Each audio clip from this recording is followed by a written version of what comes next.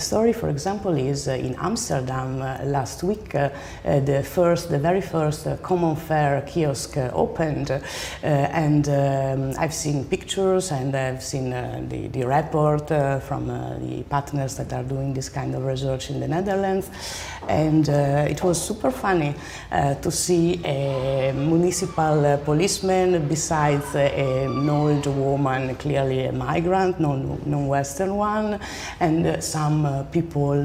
There were Dutch, different ages. There was a teenager, and these 8 people moving around with the post-its and try to design how they would have the actual platform. And I think that is important to underline. Another thing that I like of the project is that it's not a problem solver and not even a problem finder.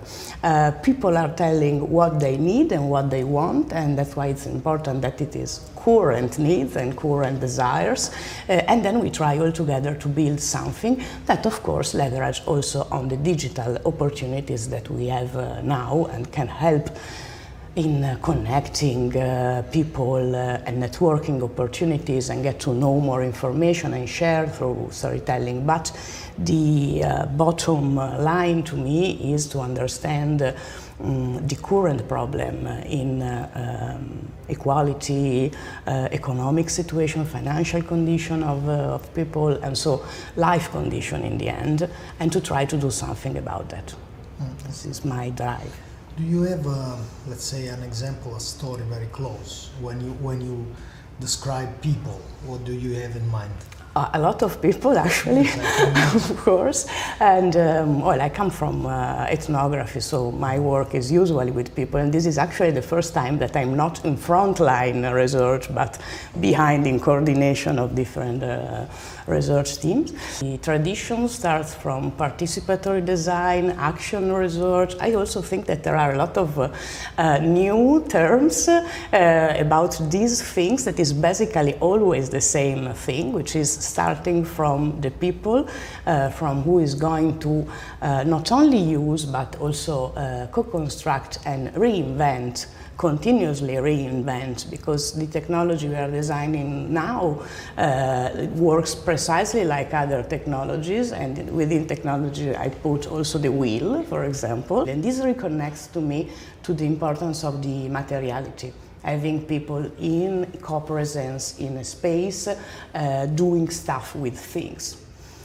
So the very basic definition of co-design to me is this one. Then of course it is also important some theoretical reflection that helps you not taking things for granted, keeps reflecting.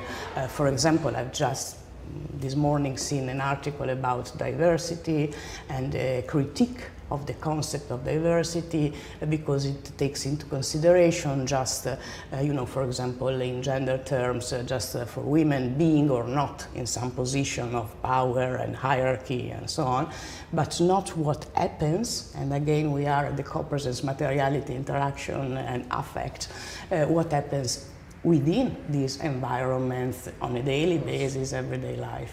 It is another way to underline differences among people, and not differences in terms of diversity or interdisciplinarity and whatever, differences in terms of specific variables under which we categorize people.